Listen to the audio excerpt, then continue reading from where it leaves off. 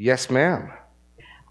Corey and I were discussing this with a friend last night, and I can't wrap my head around it, that if you're on an airplane and that airplane crashes, that it was all those people's time.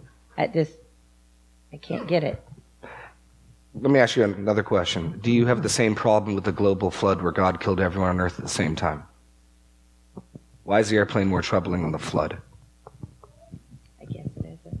I don't know. I don't mean that's no. Let me be clear. No, you ask a great question. I'm just saying, we look at things like the flood and we never look closely, and we're so used to them that this flood looks. You just think of the ark and the animals sticking out of the window.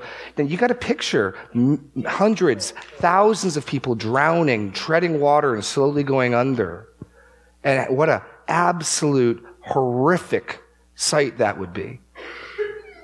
And there's no question God said, I did that, right? And we go, okay. And so, no, I get it. I get the tension. And we hear about terrible things, and the closer they are to home, the closer they are to us, the harder it is for us to wrap our heads around it. All I'm saying is, it's probably, I think, more because we've never really looked at the statements God says in Scripture about these other things. So I didn't mean to give you a trite or in any ways cheap answer. But like God says at one time clearly, I will kill every human being on earth except for 8. See, they keep me accountable. They let me get away with anything. 6 is part of 8. Okay. And yeah, that's, I mean, the real, here's the real thing though, if you want to press even further than the flood. And this is something I don't want to say lightly because I don't ever want to talk about hell flippantly. But if God rightly can send a person to hell, and he doesn't, and he gives them months and years of time on earth, and he determines for his purposes they're going to die in a plane crash, what wrong has he done them? He could have sent them to hell years ago. You got to start with the sinful people who deserve hell, and then everything God does that's not hell is grace. You got to start there, as opposed to the nice people who deserve the nice vacation. And we keep forgetting, but we got to go back to that. Like, God is fully prepared to send this person to hell, and he isn't. But there are plane crashes. Okay, and I don't want to make the plane crash not a horrific event. At the same time, I mean, what you get in Scripture is God declaring through multiple prophets, I am going to wreck and destroy Jerusalem. That Nebuchadnezzar's coming through, he's going to tear it apart. And it's God doing it. God saying, I'm wielding Babylon like a hammer in my hand. And there are chapters upon chapters of Scripture, the entire book of Lamentations, big whole chunks of Ezekiel and Jeremiah, Psalms, lamenting the horror of that event. And we don't, again, want to let the one truth rule out the other. As if because God caused, planned, brought to pass the destruction of Jerusalem, we need to sit there and smile and be like, well, that was good. No, the same Scripture that insists God was sovereign over the destruction of Jerusalem insists that God is sovereign, that God's people and his Spirit in his people weeps and laments. Where's the Tower of Siloam in Luke? It's Luke 14. Go to Luke 14. I know for a fact that the statement I made last week that probably caused the most discussion was God's relationship to 9/11. And I did that intentionally, again, because it never ceases to amaze me. We can talk about God destroyed the Babylonians, and God had Israel wipe out the Canaanites, and God wiped out the Amalekites, and God destroyed Babylon with the Medo-Persians, and then the Greeks destroyed them. And we go, And God is in some sense brought to pass, ordained, and I'm comfortable saying did 9/11. And we go, whoa, you can wreck Babylon, Jerusalem, Israel, the Persians. But it's because until it gets close to home and we're just looking like a voyeur through the window at other stuff, it doesn't get personal. So I did intentionally say something provocative just because until it hits home, and we're looking at this, the danger is we're just tourists looking at it. But in Luke, let me get 14. Is it 14? I think it's 14. No, it's not. Where's the Tower of Siloam? Luke 13. Okay, thank you. Funny enough, there's another tower that fell in the Gospels, and people asked Jesus what to make of it. And I think his answer is very instructive. In fact, I remember just after, I remember right where I was when 9/11 happened. I was in my freshman year at the Master's College, and I remember being in a daze in my RA's room watching that second plane hit the buildings, watching people jump out. It was a horrific event. And nothing I've said about my belief that, as Amos says, if calamity comes upon a city, has not the Lord done it, which is where I get the word did from, just reconjugate done, that's not a horrific event. And Scripture would agree that's a horrific event. Like I said, the Psalms are filled with laments. But John MacArthur got to go on Larry King that night to talk about it. And he used this exact example of the Tower of Siloam. Chapter 13, verse 1. There were some present at that very time who told him about the Galileans whose blood Pilate had mingled with their sacrifice. And he answered them, do you think that these Galileans are worse sinners than the other Galileans because they suffered in this way? No, I tell you, but unless you repent, you all will likewise perish. Or those 18 on whom the Tower of Siloam fell and killed them. Do you think that they are worse offenders than all those who lived in Jerusalem? No, but I tell you, unless you repent, you will all likewise perish. You see, the Jews are trying to understand why would something terrible like this tower falling happen to nice guys, nice people?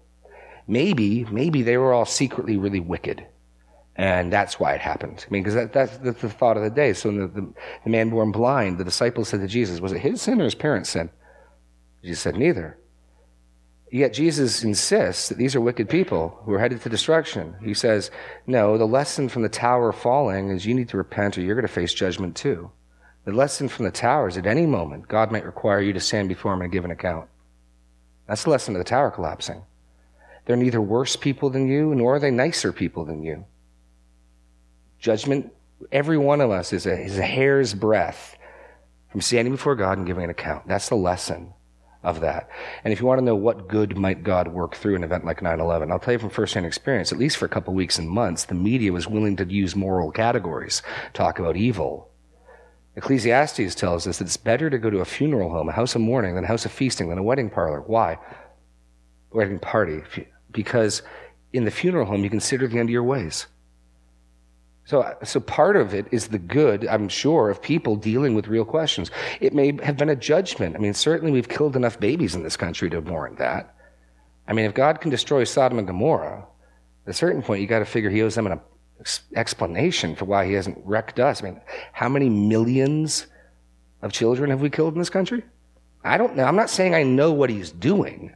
And it may be elements of both. It may be elements of judgment and elements of mercy, causing people to think about and calling upon him. I don't know. I just know that he has purposes in it and they're good. And that we don't deserve better. We don't. We deserve hell. He didn't give us hell that day. He gave us grace.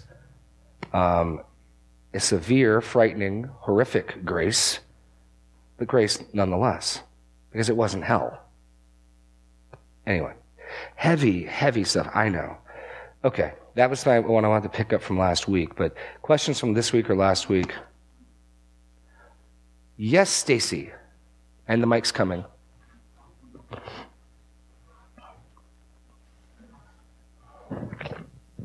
Years ago, I had a Bible study leader who was teaching us through Romans 9, and he was talking about how God has created the vessel for honorable and also the one for dishonorable use. And he quickly pointed out that the vessel pointed for dishonorable use, we can't look at that as God purposely creates someone for destruction. He said that was called double predestination. And he said, we don't teach that. We don't. Anyway, so Next week's, I'm not going to steal the thunder. Next week's thunder, next week. Blah, blah, blah, blah, blah, blah. Next week's message that Pastor Daniel's giving deals, the very first thing he's going to deal with. He's going to pick up right off where I left off in Romans 9. God hated Esau. Did God make Esau to hate him? Is that why God made him? Did God make Esau to go to hell? And he's going to try to answer that question. And he's going to disagree with John Piper. Ooh. So I don't want to spoil the thunder. But no, next week, the whole point of next week's message is to deal with some of these questions and deal with some of these issues. And so wait a second, does that mean, and that whole thing. So I won't answer it simply because that's Daniel's whole major point. Okay. He's going to try to cover a little bit more topics, but the more he's working on it, the more he's told me, I think I'm pretty much just dealing with that.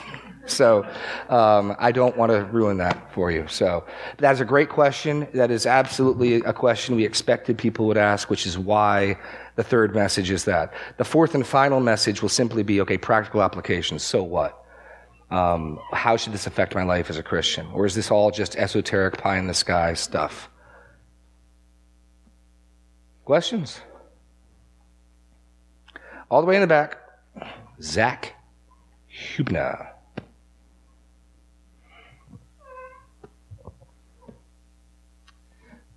For the kind of the beginning part about depravity and our inability to do anything good, like I understand everything about how you said that because we're sinners that we sin, and so we're guilty of sinning, but I don't know if it's because of just my own sinfulness and corrupt thinking, or because of the culture that I've been raised in. But it's hard for me to think about God requiring people to do something that they have an inability to do. Yes. So since we don't have any good in us, that we have the ability on our own to have faith and to obey God, that it makes me, like the example that came to my mind, I know this isn't a perfect example because but it's like a person who's born lame, they can't walk, and God's telling them that the requirement is they have to walk a mile or something. I know that's not quite the same because it's more like God's requiring obedience and we're choosing disobedience. You have put your finger right on the crux of the problem. This was the controversy in the 4th century with Augustine and Pelagius precisely on this issue. And I would give the 5-minute answer now, and would point you to the 55-minute answer from January 4th, 2015, Original Sin, the Depravity of Man. I'll post that on Facebook if you want to link to it, because it really is the much bigger treatment on it. We just did a series on Genesis 1, 2, and 3 in the fall, and I basically want to do an extra part, the consequence of the fall, the so what of Adam's sin. But in the 4th century, Augustine's bishop in the church in northern Africa, and he prays one day, Lord, command us to do as you will and give us the grace to do what you command. And Pelagius gets offended at that, precisely with what you just said. How can God command us to do something that we aren't able to do? And so as this controversy broke out in the church, ultimately known as Pelagianism, that's how you get named a heresy after yourself, just, all the heresies just named after the people who started them. But you absolutely want to be sympathetic for Pelagius because he's trying to defend in his views the righteousness and the justice of God. He's saying it would be unjust of God to call us and require us to do something we cannot do. Okay? Pause. Let me just set this aside for a second. Does God demand perfect obedience and perfection and sinlessness? Can anybody do that? So how is the same problem not also evident there? No. I'll try to deal with it in a second. I just want to point out it's not just a problem with election. Pelagius insisted, in fact, that people are born good. That's the only way that God could be just in condemning us, was that if each one of us was made fully capable of doing good, and then each one of us chose to do evil. It was condemned in the 4th century. The version that was alive and well today in the West and in America is called semi-Pelagianism. And if you've ever heard that each one of us has got a good dog and a bad dog, each one of us has got a measure of good and bad, that's semi-Pelagianism. The notion that we have good and evil in us. We're born not dead but sick. We're born with some spiritual life. And that is the most dominant view in the Western church. I mean, they don't call it that, but that's the view of people. So people have some good in them. Everybody's got some good and some bad in them. And you just got to come to face, first of all, with the biblical data. I'll try to deal with your objection. I just want to come at it 2 layers. One, I think the Bible insists we're totally depraved. And so even if God doesn't explain how that works, I think we need to submit ourselves to it. the danger with topics like this is this. There's two ways you can come at the Bible. You can come at the Bible from underneath the Bible or from on top of the Bible. And the difference is this. You can come at Scripture and say, I refuse to accept this until you can explain it and have it make sense to me. Oh, I meet plenty of people like that. Or you can say, Lord, I want to believe whatever it is you've said. I would like to understand it. I would like very much. This is difficult. So the first point is, I think the Bible clearly teaches that. No one does good. No one seeks for God. There's none righteous. No, not one. They've all become worthless. Statements like that. Everyone who does evil things hates the light, doesn't come to the light. I think biblically it's there. So then, if we say, okay, Lord, your word teaches that we are totally sinful through and through. There's no good in us. How then does that work with justice? Which I think is then a fair question to ask if we submit to the first point. The insistence on the fall is that we are really guilty in Adam. So the crucial difference in your analogy of the man being born lame and God requiring us to walk is this. If the reason I'm lame is because I broke my own legs, it's my fault. And the Bible insists we have real culpability and real sin in Adam. Go to Romans 5:12. This is where that message from January 4th or 5th starts, is dealing with this, and a much fuller treatment. So,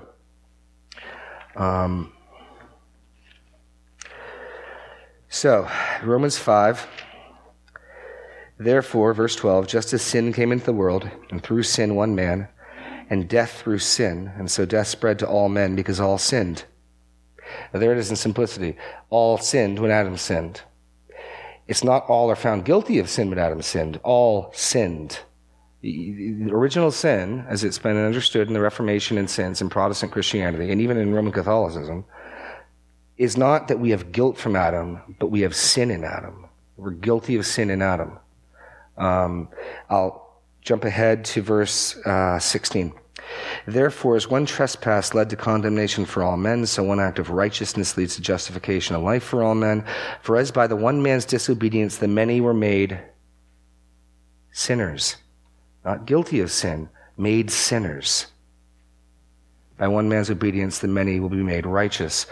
And the Bible, I think, there's two ways people try to resolve this. I believe that based on the so that, just as language of Romans 5, Christ is our representative, right? He's a legal or federal. When I say federal, I mean legal representative, right? And because of his actions for his people, his actions are attributed to them. They're credited to them. We get that in a legal system. If our president goes to war with another nation, you and I are at war with that nation, are we not? His actions affect us. If he signs a treaty, we're bound to it. If he incurs a debt, we must pay it off. You may not like that he did that, but you recognize the ruler of a nation, of a people, a legal head, can do those things. Now, of course, Americans, no taxation without representation. I didn't vote for Adam. So let's just take it step by step. If we had voted for Adam, there wouldn't be a problem, right? If we said, hey, Adam's going to be our representative, and whatever he does, we're good with that. And then Adam eats the fruit in the garden, because that's how God treats us.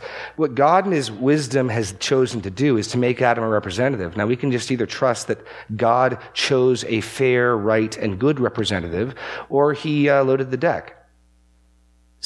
Loaded the dice or stacked the deck. There it is. Sorry, I'm mixing my metaphors. And so I would submit to you that if you were in the garden in Adam's place, you would have done exactly what he did and faster. That God picked the perfect representative for us.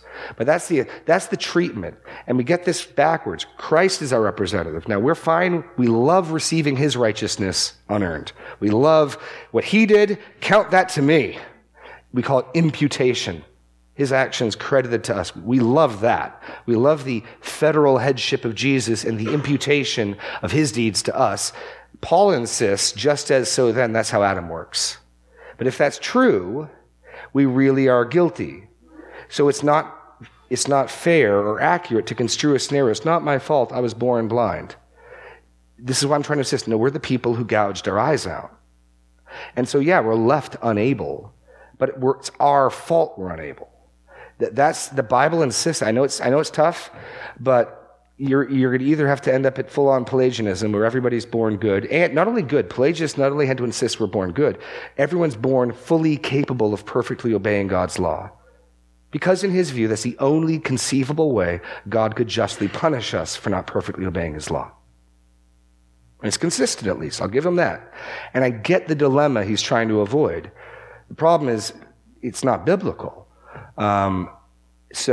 And anyway, you've hit a great question. That's my 5-minute treatment. Go check out Original Sin and the Depravity of Man. Let's talk. Do you have more questions on that? You see you got the mic and it's moving to your mouth. Kind of, as you were talking, that kind of reminded me, like, one of the main parts that was confusing is when you were talking about, like, we're the people who have gouged our eyes out or broken our own legs, or, like the addict who has repeatedly given themselves over to something.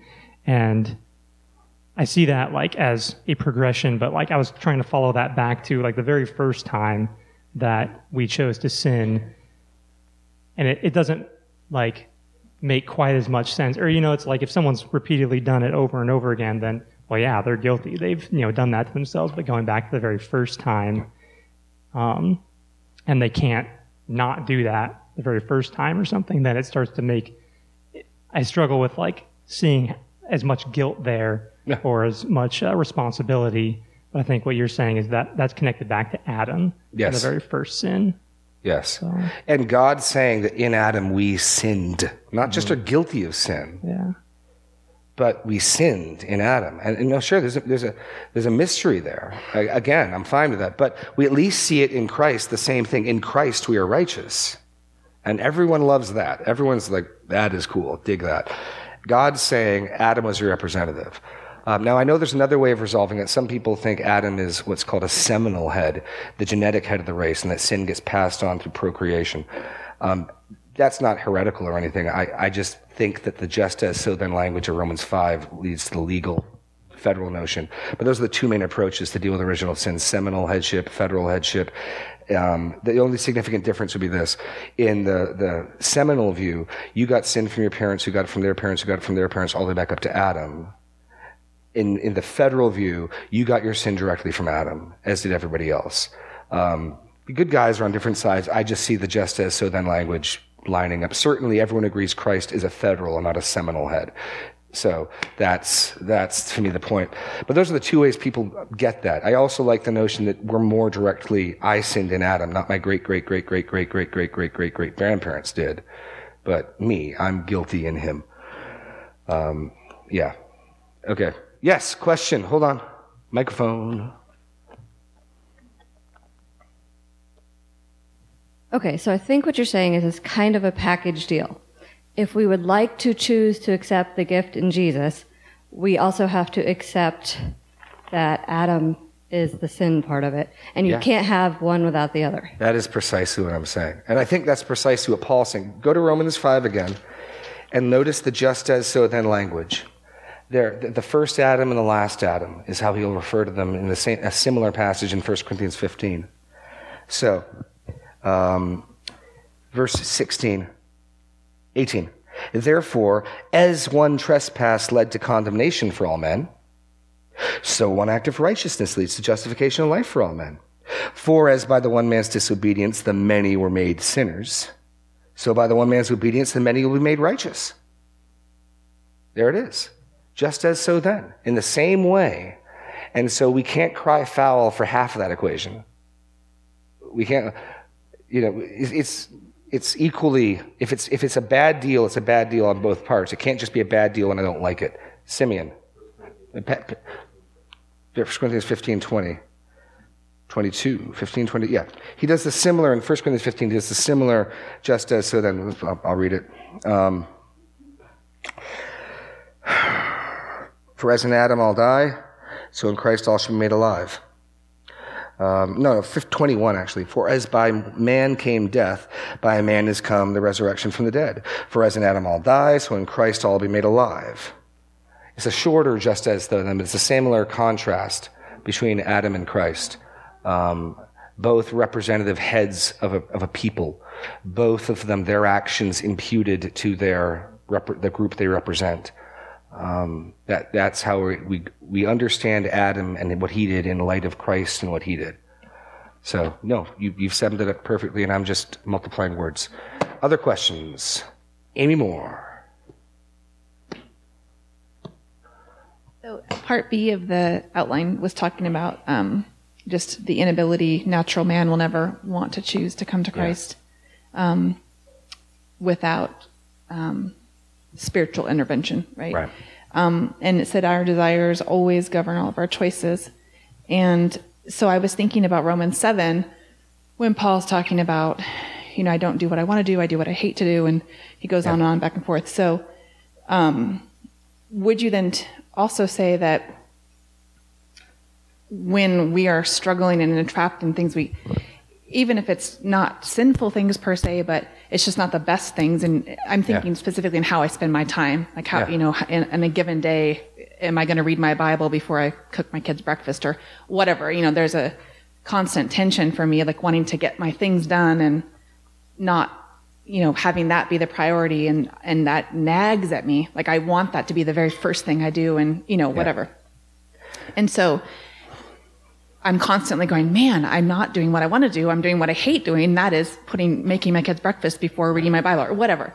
And so, would then you say that even that type of thing is going to require spiritual intervention for me to conquer my, No, sorry. No. If I was to, this will be the last answer because we're already 5 minutes over time. Good grief, time flew with the meeting and everything. If I were to make a more nuanced statement, and the notes don't allow for me to do a paragraph, I would say, in any given moment, we have a spectrum of sometimes conflicting desires, but we will choose in that moment the desire that we most want. And we may immediately regret it later. I mean, how many times have we eaten some junk food? Man, you really wanted it. And 10 minutes later, like, why did I do that? I'm going to die. And immediately regret it. And then the next day you're at the gym, you're like, why? And so when Paul's talking about the thing I don't want to do, but in the moment he does it, he wants to do it. Make no mistake. In the moment when I decide to have second dinner at 12:30 in the morning, which never happens. I just thought I'd make that up as an example. I wanted to do that. The second the guy clicks on the link on the website, he wanted to do that more than anything. He may moments later regret that. He may moments later think differently. But in that moment, that's what he most wanted to do. And Jonathan Edwards, in his book, The Freedom of the Will, argues that if that's not the case, he's actually not free. If you were to say, why did you do it? And he said, what I most wanted to do was this other thing, but I didn't do that. Then the reason you did it wasn't you. You're not free. Something other than you made that choice, because what you wanted to do was this other thing. So Jonathan Edwards will go so far as to say, you must choose according to your greatest desire in the moment, else you're not free. So the irony being, Luther writes The Bondage of the Will in response to Erasmus of Rotterdam, speaking about sin's total bent towards, the will's total bent towards sin. And Edwards writes The Freedom of the Will, and he's arguing the exact same thing. That's the whole point. You get to do what you want, but that's the problem when all you want is evil continually. What are you going to do? Okay, we got a break. We got 2 more weeks. We got some books you can read. I'd recommend go back, listen to the ABF from last week, message from last week. Thank you for being patient this morning. God bless.